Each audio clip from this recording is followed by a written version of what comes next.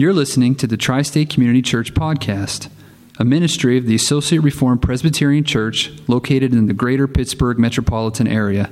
For more information, including service times, please visit us at facebook.com/Tri-State Reformed Church. All right, we got to put our thinking caps on for one more session. And I'm arguing that the Bible is God-breathed. And because it's God-breathed, it possesses the very authority of Almighty God. And therefore, the ultimate authority. There's that term I've been using. And some of you are thinking, okay, what you've said so far, if we believe the Bible to be the Word of God, because it says it's the Word of God. And you are understanding me correctly if you've come to that conclusion. If you said, okay, I'm hearing your argument, Rick, and what you're saying is, you believe the Bible to be the Word of God because it says it's the Word of God. That is one of the reasons why I believe the Bible is the Word of God. Because the Bible says it's the Word of God. And you're thinking to yourself, all right, if I go tell my cousin Jim Bob here, who that you should believe the Bible is the Word of God because it says it's the Word of God. Well, Jim Bob is going to say, well, wait a second. There's all these other books that say that they are the Word of God. Should I believe that they are the Word of God? Now, to that I answer no. We shouldn't believe a book to be the Word of God simply because it claims to be the Word of God. So then why should we believe the Christian Bible and its claim to be the Word of God? Let me give you a short answer with one word. What's the one word? Resurrection. And the 5-word answer is what? The resurrection of Jesus Christ. Yeah. This isn't the only reason, by the way.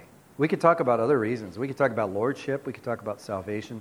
We could talk about other reasons. But if I went into 3 or 4 of these, or I think or even 2 of these, we might leave here today forgetting everything. I don't want that to happen. When we go through that door, I want us to be able to answer this question with 1 word or 5 words. I want us to be able to answer this question so we can answer it succinctly. You know, oftentimes the people we're talking to don't have the patience or the time to hear a long, drawn-out discussion. And really, I can tell you from personal experience, I've botched it up giving them too much information. Because after a little bit, they start to kind of go like this. And, then what do they leave with? They don't leave with anything. But if you give them resurrection. Well, why do you believe? Cody, why do you believe the Bible is the Bible? Resurrection. Oh, okay. Now, maybe you get time to connect the dots, maybe you don't, but still you've given an answer. And it's not a small answer. It's not the only answer, but it's a big one. And by the way, we're stepping into our last topic. We're stepping into the sufficiency of Scripture. One of the problems I've had with these talks is trying to separate these categories. They can't really be, a separation of these categories in many ways is kind of a synthetic separation. It's not an organic separation. How do you separate sufficiency from authority? Authority and sufficiency really they're different. These are different subjects for sure, but they're so interrelated that I'm just going to talk about them together. But back to the resurrection, let me connect some more dots. How does the resurrection of Jesus prove that Scripture is God-breathed? Well, if the Scriptures are the ultimate authority, as I'm arguing they are, and I'm arguing that they're the ultimate authority because they are the very words that have been breathed out by God. God is the ultimate authority. Then they are our starting point. The Scriptures are our starting point. Every argument has a starting point, a place where no higher authority can be obtained. So let me flesh this out for you from personal experience. Years ago, I didn't use the Scriptures as a starting point because I didn't know any better. And this is what I would typically say. People have been asking these questions forever, by the way. These aren't new developments. And when we had our music store, way back then, I'd only been a believer for just a short period of time. Man, I'm so excited about Jesus. I'm telling everybody about Jesus. And I thought all I had to do was just explain it. And people would be like, wow, this is wonderful. And this is just going to be great. And man, I'm out there getting beat up left and right by everybody. And I thought I heard somebody say, listen, I believe the Bible to be the Word of God because the Bible is comprised of 66 books written by over 40 authors over the course of 1,500 years. And when it's correctly interpreted, it agrees on every area of life. How many have heard that before? That was my line, man. I heard that one time. I'm like, got it. It's my line. I'm going to use it, man. That's great, because what does it prove? It proves there's one author, because no two of us agree on everything. We don't. We can be from the same street corner, growing up as kids and lived every day of our lives together, and we don't agree on everything. But the fact that the Bible, when it's properly interpreted, agrees on everything, proves that there's one author. And I'm like, man, this is great. It's all so very, very true, but guess what? I never saw a single convert from that line. There was no converts. I wanted to see people come to faith, and there's no converts. It would be some time later before I realized I was denying the Bible's sufficiency. I didn't know it. I didn't know I was doing that. I thought I was doing the right thing. But I was denying the Bible's sufficiency. Here's what I was doing. I didn't realize it, of course, but I was doing this. I thought if I'm going to prove the Bible to be the Word of God, I would have to do it with something other than the gospel. I don't know, that's what I was hearing all the time. And that's what I was doing. This was an unconscious denial of both the Bible's authority and sufficiency. Listen to these verses, Hebrews 4 and verse 12. The Word of God is living and active, sharper than any two-edged sword, piercing to the division of soul and of spirit, of joints and of marrow, and discerning the thoughts and intentions of the heart. We know that verse, don't we? I think, imagine everyone in the room knows this verse. This verse teaches us that the Bible is different than any other book in the respect that the Bible is alive. It's alive. And it's able to divide our soul, in meaning that it's able to open our soul up and lay it bare before it. Calvin used to speak of the Bible as being a mirror. It's a mirror. When we look into a mirror, what do we see? We see a reflection of ourselves. And so much, that's so true, isn't it, when we read the Bible? Psalm 19 and verse 7, the law of the Lord is perfect, reviving the soul. Reviving the soul. The testimony of the Lord is sure, making wise the simple. This verse teaches us that the Bible is able to revive the soul. We got a lot of souls that need reviving. And the Bible is what God uses to revive the soul. The Holy Spirit working with the Bible. Romans 10:17. So faith comes. In fact, why don't you turn there? Because I'm going to look at these verses a little bit. I'll read verse 17 while you're turning to Romans 10:17.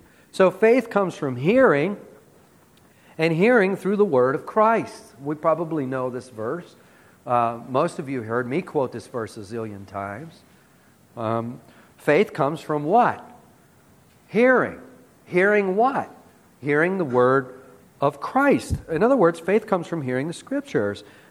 In other words, it comes from being exposed to the message of the gospel. So let's bring in the context of this verse. If you look back to verse 13, Romans 10:13, Paul says that everyone who calls on the name of the Lord will be saved. Now, to call upon the Lord, everybody at Tri-State Community Church here this morning knows what it means to call upon the Lord, because we've been looking at that, haven't we? In Genesis 4 and verse 26. We've been studying Genesis verse by verse. And in Genesis 4, verse 26, we're told about the birth of Enoch. And at the birth of Enoch, people began to do what? Call upon the name of the Lord. And we've look at what's that phrase mean. And we've done a survey of the Old Testament looking at what that phrase means. And we've discovered from Psalm 116 that Psalm 116 uses that so extensively. We see that to call upon the name of the Lord is to have a commitment to worship and dependence upon God, isn't it? Which would entail everything. Would entail trust and dependence. So everyone who calls upon the name of the Lord, everyone who is depending upon God and worshiping Him will be saved. Now, listen to the argument from there. In verse 14, Paul says, "But how are they to call on Him in whom they have not believed? And how are they to believe in Him of whom they've never heard?" See? And how are they to hear without somebody preaching? In other words, how is someone to become a believer? They must hear. Okay, what must they hear? They must hear the message of Scripture. The statement that I just made reference to, namely, that the Bible is comprised of 66 books written over the course of 1,500 years by more than 40 authors on 3 different continents, and agrees on every subject known to life when perfectly interpreted. I've said it so many times I can say it really fast. That's a true statement, and it's useful at times. But it's not the gospel. It's not the gospel. Turn back to Romans 1 and verse 16. Romans 1, verse 16. Oftentimes called the theme statement of Romans, the thematic statement of Romans. That's debated, but nevertheless, Paul says, I'm not ashamed of the gospel, for it is what? It's the power, dunamai. It's the word we get dynamite from. Dunamai. It's the power. It's the power of God for salvation to everyone who believes. So the power of salvation comes from the gospel. The gospel is the central message of the Scriptures. Therefore, the Scriptures are sufficient in granting faith. You see where we're going with this? Here's another verse. Some of you are still looking for Romans, but go to 1 Peter. You can skip the one you're looking for. Don't worry about it. Go to 1 Peter. 1 Peter. If you've got study Bibles, it's hard to get to there with a study Bible, isn't it? I mean, by the time you find a place, the speaker's moved on to the next verse. You know, all you do is look for stuff. But 1 Peter 1:23. Peter says, you have been born again, not of perishable seed, but of imperishable, through what? You see, the Bible's alive. He calls it alive. He says it's alive, doesn't he? Through the living and abiding Word of God. How were we born again? We're born again by way of the Scriptures. Holy Spirit working through the Scriptures. You know, the Bible is comprised of 66 books, written over 1,500 years by over 40 authors. Properly interpreted, agrees on every area of life. That's not the message of the Bible. That's a description of the Bible. It's not the message of the Bible. You see that? And it's going to fail you. It's going to fail you. We can't do ministry with a description of the Bible. We do ministry with the Bible. You see. One more, also from Peter, this time 2 Peter. We were talking about this at the break. 2 Peter chapter 1, verse 17. For when he received honor and glory from God the Father, and the voice was borne to him by the majestic glory, this is my beloved Son with whom I am well pleased. We ourselves heard this very voice borne from heaven, for we were with him on the holy mountain. Now some of you will be aware that Peter is speaking about the event we call the Transfiguration. And that's when Jesus is transfigured on the mountain. Peter, James, and John go up on the mountain, and Jesus is transfigured in a partial view of his glory. Peter, James, and John, they see Jesus' glory. A partial view of it, a full view of it would have destroyed these men. They see a partial view of it. They see his glory. Now Peter is reflecting on that. Notice what he says in verse 19. Notice this. He says, we have something more sure. More sure than what? More sure than what we saw on the mountain. We have something more sure. What could possibly be more sure than what they saw on the mountain? A prophetic word. To which you will do well to pay attention, as to a lamp shining in a dark place until the day dawns and the morning star rises in your hearts. Knowing this, first of all, that no prophecy of Scripture comes from someone's own interpretation. For no prophecy was ever produced by the will of man, but men spoke from God as they were carried along by the Holy Spirit. See? The Bible has been superintended by God. The message has been carried by God. The Holy Spirit has superintended the communication that otherwise would have gotten distorted and we would have forgot. You see.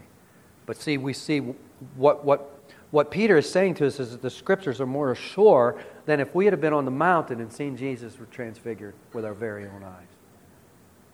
What we have in our hands is more sure than being on the mountain with Peter, James, and John and seeing the transfiguration of Jesus. We often think that would be the opposite, don't we?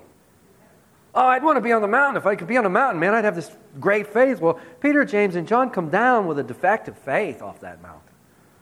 That's proven at the crucifixion of Jesus. They scatter from him. We have a more sure word. The Bible's more sure than even being on the mountain. So I maintain that, yes, I'm arguing that the Bible is the Word of God. And I will argue this from the Bible itself because the Bible is the ultimate authority. We can't go any further than God's Word. That's where our argument starts. He is the starting point. There's no higher authority to which we can appeal. Now, let me return to my 5-word answer. Why should we believe that the Bible is the Word of God? There are many reasons. I'll give you a big one. You can remember, you can take home. It's a 5-word answer, and everybody, the resurrection of Jesus Christ. Yes, the resurrection of Jesus Christ. Now, here's how I might present this to someone. I thought I might give you an example. How would I go about presenting this to someone? You can derive from this a long answer. You can derive from this a short answer. But here's what I would do typically if I had a little bit of time. If I had a half an hour at Tim Hortons with somebody, okay, over a cup of coffee, I would turn them to Genesis 3:15. That might not be a verse you would think of first and foremost, but anybody, go ahead. We got just a little bit of time. Anybody, why would I go to Genesis 3:15? I ask this because we've been studying it so carefully. It's the first gospel presentation, yeah. But it's what's the context of Genesis 3:15? What happens in Genesis 3? The fall. The fall. Yes. And let's turn to Genesis 3:15 with me. And as you're turning to Genesis 3:15, the context is Adam and Eve have been tempted by Satan. They submitted to that temptation, and they rebelled against God. They fell from their state of innocence, and when they fell, we all fell with them. And this is what we call the bad news of the gospel. For years and years and years, the church has been skipping the bad news of the gospel. And it's been disastrous. Because now we have a culture that doesn't see any need for salvation from anything. We've been skipping the bad news. It's the church's fault. We've been skipping the bad news of the gospel. Don't skip the bad news. Because the gospel doesn't make any sense without the bad news. Don't skip the bad news. Back to the garden. Adam and Eve, okay, they rebel against God. God comes into the garden. He speaks to Adam. He speaks to Eve. And in verse 15, he is speaking to Satan. And he says, I will put enmity between you and the woman, and between your offspring and her offspring. He shall bruise your head, and you shall bruise his heel. And what we have here is the promise of a Savior. We have a promise of a Savior being made. 3 chapters into the Bible, and there's a promise of a Messiah.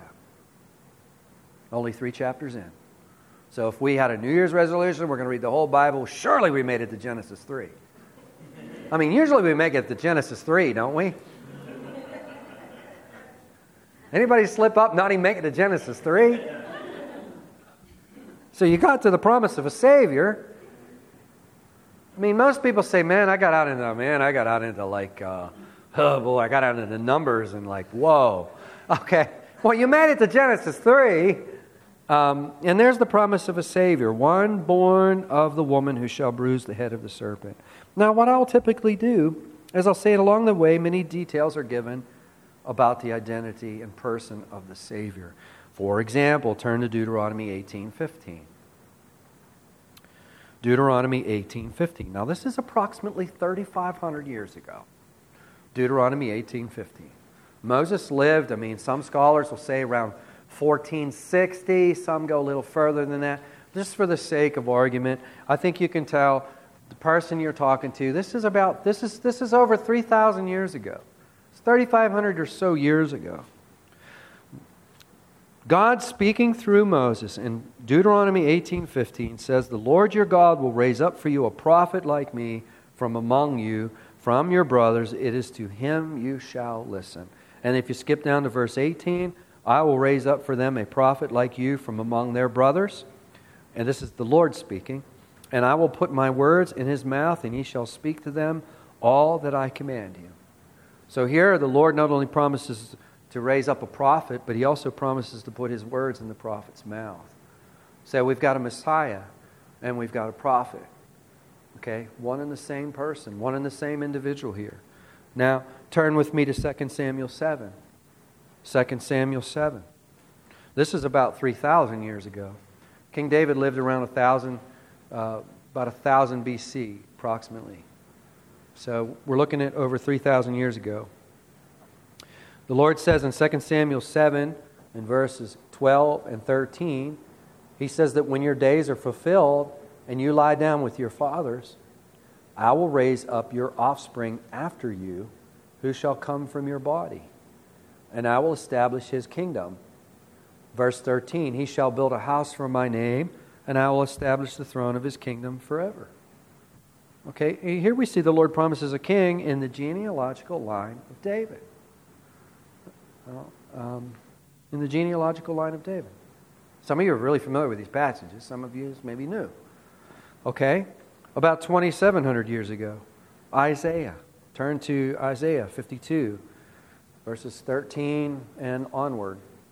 This is one of 4 of what we call suffering servant passages. They were given that name by a commentary who was writing in the late 1800s. Servant passages. Sometimes we call this the suffering servant passage. Isaiah 52, verse 13 and forward. Behold, my servant shall act wisely. His shall be high and lifted up and shall be exalted. As many were astonished at his appearance, was so marred beyond human semblance, and his form beyond that of the children of mankind. As I read these verses, just think of the passion narratives as I'm reading these verses. Think about the passion of Jesus. Verse 3, Isaiah 53, verse 3. He was despised and rejected by men, a man of sorrows and acquainted with grief, and as one from whom men hide their faces, he was despised, and we esteemed him not. Surely he has borne our griefs and carried our sorrows. Yet we esteemed him stricken, smitten by God, and afflicted. But he was wounded for our transgressions. He was crushed for our iniquities. Upon him was the chastisement that brought us peace, and with his stripes we are healed. Listen, we want folks looking at these verses. That's all part of this exercise. We want people looking at these verses. I might not share, depending on where someone's at, I might not share all this with them at once. Give them just a little bit at a time. But get them in the book. Get them in the book. I mean, at least one of you will know my particular method is getting them in the book, right? Not to draw any attention to anybody who might be in the third row. We get people in the book is what we do. And you get people reading the book. We want folks looking and thinking about this. Isaiah 53, verse 7. He was oppressed, he was afflicted, yet he opened not his mouth. Like a lamb that is led to the slaughter, and like a sheep that before its shears is silent, so he opened not his mouth. You think of the trial of Jesus, he was silent. Verse 8, by oppression and judgment he was taken away, and as for his generation, who considered that he was cut off out of the land of the living, stricken for the transgression of my people, and they made his grave with the wicked and with the rich man in his death, although he had done no violence and there was no deceit in his mouth. I mean, you read that, and if you're familiar with the ending of each gospel, you're hearing a lot of stuff, pretty precise prophecy, aren't you? That's Isaiah. The psalmist, you don't need to turn here. By the time you get there, I'll be moving on to something else. But Psalm 34, verse 20. He keeps all his bones. Not one of them is broken. I'm just giving you a sample of, scholars say there are about 200 of these in the Old Testament. I'm just giving you a sample. He keeps all his bones. Not one of them is broken. Many of you are aware that the Roman soldiers, they did not break Jesus' legs. Jesus is crucified with 2 other people, right? Two criminals. They break the legs of the criminals, but they don't break Jesus' legs. That's prophecy coming true. You see the accuracy of that prophecy. And John 19:36 says this, for these things took place that the scripture might be fulfilled. Not one of his bones will be broken. It's not conjecture on my part that I'm saying, hey, look at the interpretation. This is the divine interpretation that we get from John. John's interpreting this for us. There's simply no way for anyone to fabricate this. I mean, look at the great precision and detail of this prophecy. Psalm 22 is a good place to start. If you can't remember all these, just remember Psalm 22 and get familiar with Psalm 22. Verse 7 and 8, all who see me mock me. They make mouths at me. They wag their heads. He trusts in the Lord. Let him deliver him. Let him rescue him, for he delights in him. About 1,000 years later, Jesus was prepared to be crucified. Matthew tells us, Matthew 27:29, and twisting together a crown of thorns, they put it on his head and put a reed in his right hand. And kneeling before him, they mocked him, saying, Hail, King of the Jews. 1,000 years later, as Jesus was being crucified, Matthew tells us, in Matthew 27:39, all those who passed by derided him, wagging their heads. Psalm 22 being fulfilled at the crucifixion of Jesus, 1,000 years removed from Psalm 22's prophecy. Psalm 16:10, For you will not abandon my soul to Sheol, or let your Holy One see corruption. On that glorious third day, Jesus rose from the tomb, escaping corruption, didn't he? You can go on and on and on. Many verses could be added to this, but clearly we see the Scripture spoke in great detail and with great precision about the coming of a Savior. Now see, I like to go this way because what am I doing? Who's the subject of what I'm talking about in every one of these verses? Who's the subject? It's Jesus. I want to get them to Jesus. I don't want to argue about what some famous dead guy said to another famous dead guy. I want to get to Jesus. As all these arguments are going to get you off track. I want to get to Jesus. I want to take people to Jesus. I want to get to Jesus is the healer. I want to get people to Jesus. So that's what I'm always doing. As soon as they get off track, I'm like, wait, because back here, we're getting off track. Let's get back to Jesus. I'm not saying that all these other things aren't important. Don't center on all that other stuff because you're not going to get nothing done. All you're going to do is study for nothing. You're going to get nothing done. So we see all this prophecy is taking place exactly the way it was said it would take place. And by doing this, we're getting people into the Word. We're getting them into the Bible. We're getting them familiar with the Bible. And we're relying on the Bible to do the work. You see. We're relying on the Word of God to do the work of God. I stole that. I love that line. I stole it from one of the Basics conferences that Alistair Begg, Parkside Church had. I stole it right from him. So I guess if I cite it, I'm not stealing it, right? I did cite it. I don't know. I hope it's recording. I did cite it, so no plagiarism there. I stole it from him. Remember what the Lord said through Isaiah. In Isaiah 55, verses 10 to 11, you know these verses. For as the rain and the snow come down from heaven and do not return, but water the earth, making it bring forth and sprout, giving seed to the sower and bread to the eater. Verse 11, so shall my word be that goes out from my mouth. It shall not return to me empty, but it shall accomplish that which I purpose and shall succeed in the thing for which I sent it. I can say this with the authority of Almighty God, that what I just read to you will not return to Him void of what He purposes for it to accomplish. And that what gets accomplished with that reading is God's business, not mine. My job is to read it. But I know something is going to happen with it. Something just did. I probably don't know what. But again, that's God's business. God's Word is authoritative and it is sufficient to accomplish God's purposes. And God promises that He will always accomplish His purposes with His Word. It's not going to come back to Him void. It's not going to come back to Him. So what I'm saying, what I'm saying is the Bible here is its own self-witness. And the Bible is its own self-evidence. That's really what sometimes you'll hear talked about the Bible's self-witness or the Bible's self-evidence or the self-evidencing of the Scriptures, as it's sometimes said. That's basically what I'm talking about. And that is to say that the Bible everywhere bears witness to itself as the ultimate authority. It doesn't seek to prove this, it assumes it. Do you ever notice that? It's not like we have a book in the Bible. Okay, and this particular book is the book that proves the Bible is the Word of God. We don't have a book like that in the Bible.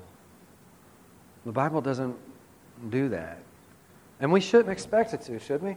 Should we expect God to speak and say, oh, by the way, this is God speaking? Let me go on a little bit and prove that I'm God. I mean, really? It's out of touch with reality. It's the one who created and sustains the universe speaking. He needs no introduction. He needs no introduction. Romans 1:19 teaches, Romans 1:19 and following teaches that we all know He exists. So He needs no introduction. He doesn't seek to prove Himself. He doesn't seek to prove His existence, nor does the Bible seek to prove itself as the Word of God. It just assumes it's the Word of God, and it just states that it's the Word. Thus says the Lord. That's another way that we could argue for the authenticity of Scriptures. It's the thus saith the Lord. And we could go through that and look at all the thus saith the Lords and look at the fulfillment of all of this thus saith the Lords. How do we know a true prophet is speaking? We're told, the Bible tells us. How do you know a true prophet is speaking? If a prophet speaks and the word comes true, then it's of God. If a prophet speaks and it doesn't come true, it's not from God. So we could look at all the prophecy that has come true, and we could argue about the Bible from the "Thus saith the Lord" sayings. You see, there's many ways we could do this. But I wanted to leave you with one way. When you go out that door, you've got one answer, one-word answer, and you've got a 5-word answer. What's the one-word answer? Resurrection. What's the 5-word answer? Yeah. And you can do it today. And that's what we want. We want to be able to do this today. The Bible everywhere bears witness to itself, evidence that it's the true Word of God. And our ancient forefathers understood this. But since the Enlightenment, we've exalted personal opinion and human reason as the ultimate authority. That's what we've done. And God is the only one who can bear witness to Himself. To what greater authority can we appeal? Now, I've been saying this over and over and over again, but I haven't proven it yet. So let me prove it to you. Jesus teaches us this ultimate authority stuff in John 8. If you will turn to John 8 with me. We'll see a principle that Jesus uses here. He's using the principle that the Word of God, or we might say that Jesus Himself, or Jesus and the Father, are the ultimate authority. In John chapter 8, in verse 12, Jesus spoke to them saying, "I am the light of the world. Whoever follows me will not walk in darkness, but will have the light of life." Verse 13, "So the Pharisees said to Him, 'You are bearing witness about yourself. Your testimony is not true.'" You see that? Jesus is bearing witness about Himself. Okay, Jesus responds in verse 14, "Even if I do bear witness about myself, my testimony is true, for I know where I came from and where I'm going, but you do not know where I come from or where I'm going." Now skip down to verse 17. "In your law it is written that the testimony of 2 men is true." Verse 18, "I am the one who bears witness about myself. And the Father who sent me bears witness about me." I'd like to have heard that. That would have been a moment. What's Jesus doing? He's appealing to the ultimate authority. It's not human reason. It's God. And He's also claiming divinity because He's appealing to Himself. Verse 18, He says, "I'm the one who bears witness about myself." Then He appeals to the witness of the Father, and the Father who sent me bears witness about me. He's appealing to the ultimate authority. And I'm suggesting that we do the same.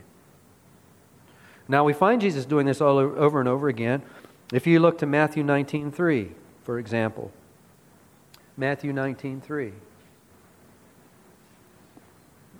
Let's give you a minute to turn there. Matthew 19 and verse 3. And just verse 3 gives us enough of the context. We know what's going on. The Pharisees come up to Jesus in verse 3, and they decide they're going to test Him. They ask Him, is it lawful to divorce one's wife for any cause? Now, Jesus responds to the question in verse 4 and following. He says, "Have you not read that He who created them from the beginning made them male and female, and said, therefore, a man shall leave his father and his mother and hold fast to his wife, and they shall become one flesh. So they are no longer two, but one flesh. What therefore God has joined together, let not man separate." Now I'm going to ask you a question. What authority is Jesus appealing to here to answer the question? He's appealing to Scripture, isn't He? He's appealing to Scripture. He's appealing, very obviously, He's appealing to Genesis 1:27 and Genesis 5:2. In other words, Jesus settles the issue by appealing to Scripture. How's Jesus settle issues? Appeals to Scripture. It's the ultimate authority. He does this with the issue of the Sabbath in Matthew 12:5. He does it with the issue of human tradition, trumping the Word of God in Matthew 15, verses 3-6. He does it in cleansing the temple in Matthew 21:13, and to the rejection of Himself in Matthew 21:42, just to name a few examples. That's what He does everywhere. This is His modus operandi. This is His methodology when presented with a question. He refers to the authority to handle the question, which is the authority of the Word of God. And He has a commitment that is sufficient. Doesn't He? And we're called to be imitators of Jesus. So in conclusion of all of this, I mean, in my presentation of the reliability, authority, and sufficiency of Scripture, I say look to Jesus. I say, gee, it took you 3 hours to say that.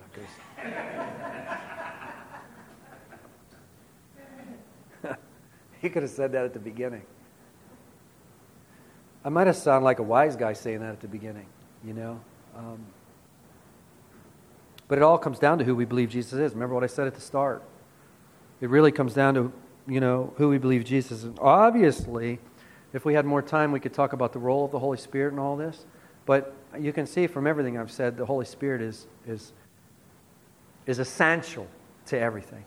He's essential to all of this in every aspect, in every capacity. Without the witness of the Holy Spirit, we'll never see Jesus as the Scriptures present Him, nor will we ever trust in the reliability, authority, and sufficiency of Scripture without the Holy Spirit. We just simply won't. But I've sought to show that the Holy Spirit delights to work. And I'll just say this. The Holy Spirit delights to work. You know, I come here this morning excited because the Holy Spirit's working. I know He's working. He delights to work. He delights in glorifying Jesus. He delights in glorifying the Father. Jesus delights in glorifying the Holy Spirit and the Father. And the Father delights in glorifying the Holy Spirit and His Son. They delight in glorifying one another. So we're taking up a work that God delights in when we undertake this work. And we're taking up a work that heaven delights in. All of heaven rejoices when a sinner repents. You see, this is stuff that heaven delights in. This is heavenly stuff. It should bolster our confidence to want to do this. So I think we could be greatly encouraged as we go forth. And let me add, the Bible is not only sufficient to bring us salvation, but it's sufficient to lead us in every area of godliness. If you return to 2 Timothy 3:16 and 17, we see this. Namely that all Scripture is breathed out by God and profitable for what? I'll give you a moment to turn there.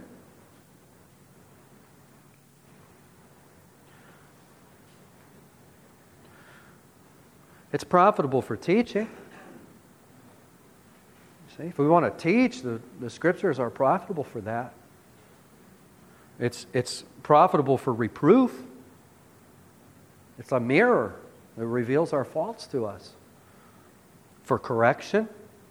Okay, we see our faults. What do we do about it? The Scriptures are sufficient to show us what to do about it.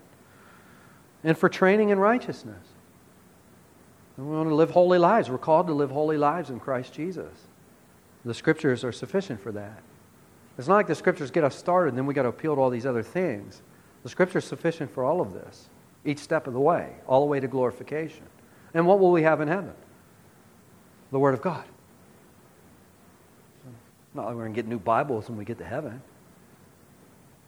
Okay, now you guys get a new Bible. I don't think so. I mean, here's another Bible. Here, I've been holding out. I don't think so. So let me close with the words of Luke, chapter 16 and verse 31. And it comes in the context of a story that Jesus tells, a parable. He said there's a rich man, and there's this poor guy named Lazarus, and Lazarus is a beggar. He's at the gates. Rich man drives past him every day, and Lazarus is just begging for something to fall from the scraps at the table. And we're told that Lazarus was a very, very sickly man, that the dogs actually would show compassion on him and lick his sores. And the rich man dies. He goes to Gehenna, and Lazarus dies, and he goes to heaven, and he's with Abraham in heaven. And the rich man looks across the abyss and sees Lazarus and Abraham, and he calls out to Abraham and he says, listen, send Lazarus back to my brothers to warn them about this place. And Abraham responds by saying, if they do not hear Moses and the prophets, neither will they be convinced if someone should rise from the dead. In other words, your brothers have their Bibles. Now, I think we can hear the rich man saying, but wait a second. I know, I had my Bible too, but if someone comes back from the dead, surely they'll listen.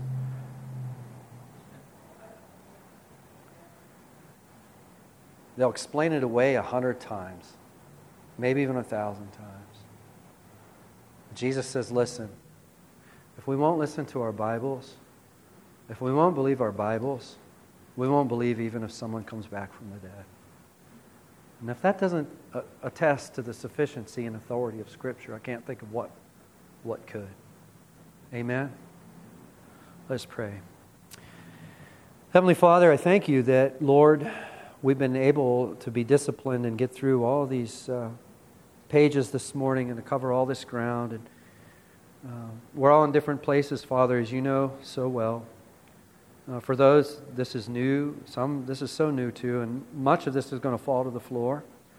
But Father, we know that, Lord, you will allow us and enable us to hold on to what you're pleased for us to hold on to. For others, this is more familiar. I pray, Lord, that these 3 hours together have been profitable for everyone. And that, Father, as we walk with you, you'll put more and more of this together for us. We pray, Father, you'll use us now that we've studied these things, Lord. We ask, Father, that you would use us, not to make us preachers who run around and beat people over the head with our Bibles, but that we simply, as you open up doors and in general conversation and as opportunities arise, Father, we'll have some answers. We'll be able to say that we believe in the Bible because of the resurrection of Jesus, and that, all these errors that are supposed to be in the Scriptures, it's really kind of a deceptive statement when we begin to look at the facts. And we'll be able to say, listen, the authorities, we'll reason ourselves in our methodology that, Lord, your word is really, truly the ultimate authority, and we'll just get more familiar with your word so that we can tell the story from your word. And Father, we know that your word will never return to you void of what you purpose for it. And Father, we'll trust in your word to do the work. That, Lord, it's your work. The Holy Spirit must open hearts, and the Holy Spirit must sanctify those hearts. And Father, we recognize that after we have done this, our work is done. It is your work. So Father, may we trust in you. We pray, Father, that our faith in the Scriptures have been encouraged, and that, Father, we have a renewed conviction that we can really trust the Bible to do your work. So, Father, we thank you and praise you for your wondrous word and for our Lord and Savior who came and stepped in our place and died that we might have life. Father, we thank you for the glorious resurrection that we've mentioned so many times this morning, that in Christ Jesus, he is truly the resurrection. And when he was raised, so we're all his children in this sense. So, Father, we thank you for the wonderful and glorious resurrection of Jesus Christ. We pray these things in Jesus' name. Amen and amen.